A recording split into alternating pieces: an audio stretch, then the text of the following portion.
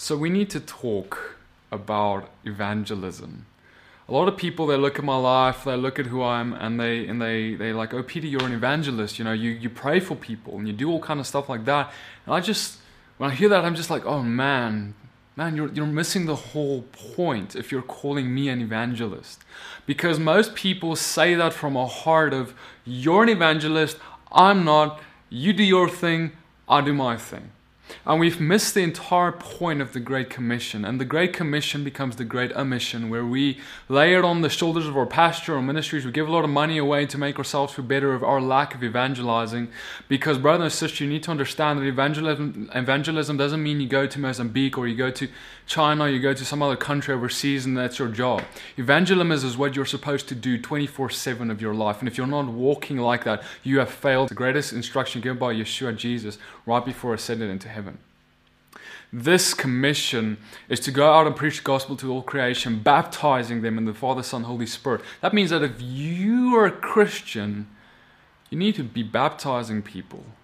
It means that if you're a Christian, you need to be casting out demons. It means that you need to be healing the sick. It means you need to be preaching the gospel. And if you are not doing those things, you failed and missed the entire Great Commission that God has given us. You see, that thing that the Catholic Church started teaching us a couple of 100 years ago, that it's just for the priest there and it's just for him and no one else allowed to baptize, stuff like that. That's absolutely demonic. It's not in the Word of God at all. God has actually sent His disciples to make disciples, and all of them have been commissioned to baptize. And that means that if you call yourself a disciple of Yeshua like I am, you need to be walking that out too. And if you're not walking that out, it's okay. It might just be because of a lack of knowledge or you don't know how. But it needs to start happening in your heart where you're like, Father, I need to do this, God. You need to teach me, Father. And see, that's where it began for me. And I started praying that prayer and the Father started teaching me that. You know, but now I want to share with you guys a little bit on how we are to walk this thing out in terms of family, in terms of friends, in terms of our workplaces and all that. Because of a lot of us, because we have this passion for God and maybe you're realizing you need to start walking this out and all that. But then a lot of times we approach this entire thing with the wrong heart. Whenever you approach someone, let's say you're sitting next to an atheist in your workplace or whatever the case is, or someone who's a lukewarm Christian, a lot of times our heart is, I need to just tell this person to repent, I need to tell him to get his life in order and then he's going to listen, that's how it goes. But that's not how easy it always is. We need to really ask the question before we even start talking or ministering to anyone. We need to ask the question, am I willing to die for this person? Am I willing to really die for this person? Because brothers and sisters, I want to tell you that a lot of times, I want to say most of our evangelism, most of our witnessing to others, oftentimes is, very generally speaking, comes out of a heart with the wrong intent. The intent of I'm wrong and I'm right and you're wrong, therefore you need to believe what I believe so that you can be on the same page as me. Instead of, brother, I'm gonna die for you. I'm willing to lay my life down for you because I want you to see the truth that much. And see, the difference is subtle, but it's very important to understand, because when we go approach people from the wrong heart and mindset, out of a prideful place at all, any kind of prideful place of I'm wrong, I'm right and you're wrong, the guy on the other end, he's going to pick it up like that, and he's just going to be like, leave me alone, get away from me. A lot of times that is the biggest issue when it comes to families as well, where if we've between parents and children, for example, if the children start veering off path, what we do is we condemn them and we tell them you're going to go to hell if you don't repent, and we go on like that, and we actually start pushing them away, because what we are doing is we're treating them in the same identity that Satan sold them. We're treating them in the same identity that Satan sold them.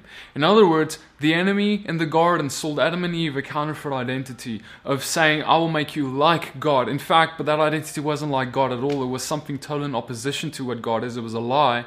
And so people who are in sin and who are living at enmity against God, they live in that counterfeit identity in rebellion towards God. They've got the serpent's seed in them. basically. And they're living all of that fallen nature.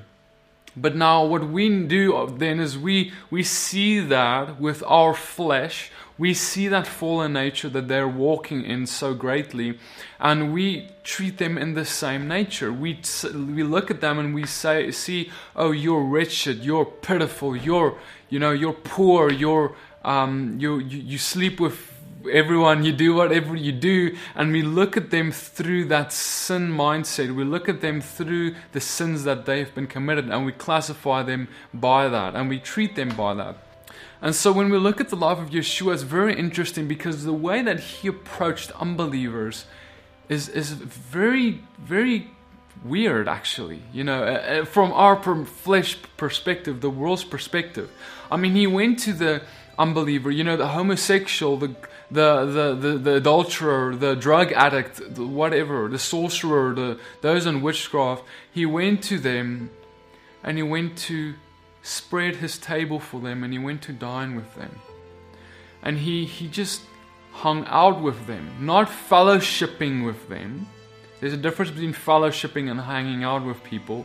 He was there with the number one and primary and only intent of showing them the light of God, being a light to them, showing them love, showing them acceptance, and most of all, and this is the key, guys, treating them the way that God sees them. You see, we cannot expect people to repent or people to come to God if we're treating them the way that Satan, and the identity that Satan declares over them, instead of the identity that God is declaring over them. This means practically that if someone is spitting in my face, I turn the other cheek, because I'm then treating them in the identity that God has given them. If someone spits in my face and I spit back, what I'm doing actually is I'm basically treating them as I would treat Satan. I would treat them as I would treat the enemy of God. But we fail to understand that these people who are in their sinful and fallen nature, they are children of God. They are created in His likeness. He did make them. And even though they're not in Yeshua or they don't believe in Jesus, it doesn't nullify the fact that we should treat them from that identity of how God sees them. That means that there's freedom. That means that there's a place of when someone lifts their voice up against me, I'm going to respond in kindness. It means that if someone takes from me, I'm going to give them more. It means that if someone despises me, I'm going to love on them. I'm going to do everything I can. I'm going to sacrifice for them. I'm going to lay my life down for them. I am going to wash their feet even while they're spitting in my face. And that's not an easy one for a lot of people to grasp. We have a lot of wives who've got husbands who are not with God, or we've got a lot of husbands whose wives are not with God. And the unbelieving partner is not treating the believing partner in the right way. But what ends up happening is the believing partner starts treating the unbelieving partner as someone who is in unbelief, as someone who is at enmity with God, as someone who hates God, instead of treating them as someone who's been created in the likeness of God and who God loves to see come to repentance. You see, a lot of times we don't treat our children the right way either. We treat all these people, all these atheists, all these unbelievers in the same way that Yeshua treated the Pharisees. You see, there's a big difference in how Yeshua treated the Pharisees and how he treated the unbeliever. When he went to the unbeliever, he went into love and kindness with them. Incredible love and kindness. He showed them love, grace, and all that. And then he did tell them the truth that they need to repent. But that's only after they saw the kindness of God. He didn't just walk up to people and say, repent, repent, repent. He first showed them the kindness by either praying for them, seeing the miraculous healings.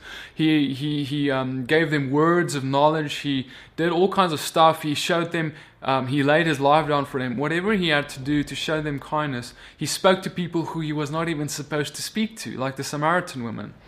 And after showing that kindness and love and kind of shocking people, shocking the sinner, because the sinner was expecting Yeshua, this man of valor, this rabbi, this honored man, to treat them as dirt. But instead, Yeshua treated them as gold. And when he treated them as gold, they started seeing who they were. They started seeing their value. They started seeing, because God died for them, there has to be something of value in their life. There has to be a deeper calling on their life. And when they realized that, then they asked him, Yeshua, Jesus, what is this hope that is within you? What is this thing you carry? And they started following him. And see, so how Yeshua treated the Pharisees, which was quite different. He treated them in a more harsh manner because they already had the knowledge of the truth. They already had the Torah. They already had all that, and Yeshua knew that they did. And so the way he treated them, he didn't have as much compassion for them because their heart's intent was wicked. And you know, the key is here is that they weren't in total ignorance of the truth. The intent of our heart and what our heart looks like and what our heart presents is dependent on what truth it's being fed. So you can feed a heart of a man truth. You can feed him the Torah. You can feed him the scriptures. You can feed him Yeshua. And that's, you can have two hearts, feed them with Yeshua, but the way that these two hearts react is going to be different. One is going to react and he's going to see the kindness, the love, the grace and all that. He's going to be like, I want this.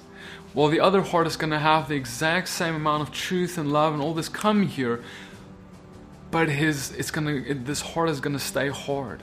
This heart's intent is going to be wicked towards the truth. This heart's intent is going to be self-seeking, prideful. Instead of this heart that when the truth hit this heart, immediately this heart released and died to itself, didn't have pride and all that. And so, but the key is that both these hearts had to have revelation of truth and the Spirit first. The Spirit, where there is kindness, there's love, there's incredible sacrifice that's given towards this heart from Yeshua. And then also the truth that comes after the Spirit and the kindness is given, where Yeshua tells them, now that you've been healed, go and sin no more, so that nothing worse may happen to you. Go and repent, go and turn from your wicked ways. And he instructed them in righteousness. And so guys, that is so important. We cannot expect people to want what we have if we don't walk in the Spirit and love on them. You cannot go and hammer the Torah into people, hammer the truth into people and expect them to just want it if you just hammer it onto them. You need to go and do something for them. You need to actually go and die for those people. You know, if you've got pride in your heart, if you've got an evil intent in your heart, you're going to be a hypocrite and you're going to actually draw people away from the truth instead of drawing them to it. And so we need to, if you're not dying to yourself, if you're not willing to look at someone and say, I'm going to die for this guy, I'm going to die for this woman, I'll die for this son and daughter, I'm going to lay myself down and I'm willing to give everything up for them. If you're not in that place, man, keep your mouth shut and don't open your mouth towards them even while proclaiming the gospel, because you're not qualified them, you're not ready them. If your heart is not the heart that Yeshua had towards you when he was hanging on the cross, then you've got no right to open your mouth towards them, because all that will come out is the opposite, and that's pride, self-seeking things. And even if you sprinkle it with the truth, it's going to be a message of hypocrisy that no one will have. And this is why we're sitting with so many atheists, is because we've got a lot of self-professing Christians without the love of God who are trying to proclaim the gospel without the heart of God. And so you need to have that heart. And if you've got an appearance of religiousness and, oh, look how holy I am, you try and proclaim that holiness to others without bearing the actual good fruit of love, then you're missing the whole point, and you will actually be judged by that. You see, brother and sister, we were once judged by the Torah written on stone, but today I'm proclaiming to you that we will be judged by the Torah written on your heart. You will be judged by what is in your heart. You will one day stand in front of Him, and your heart will be the very thing that testifies against you. Was your heart's intent well and good, or was it evil? For if your heart's intent is evil, it will never bear the good fruit that it's supposed to carry. Right, guys, I hope that just encourages you and blesses you to walk this thing out in love, man. We need to really audit our heart every single time for every single thing, thought, action that goes in and through us. We need to ask the question, what is my heart's intent here? Is it to exalt myself or show someone how I'm better to them? Or is it to uplift someone else and make myself die to myself? Right, guys, so may God bless you and keep. I hope this encouraged you and blessed you. Have an amazing day. And I pray that God uses you as a light mightily in this week to just reach the atheist, reach the guy who's lost, and look at them with the love of God, with a patience that surpasses all understanding, so that they may see the kindness of God, see your fruit, and come to the knowledge of the truth. Have an amazing day.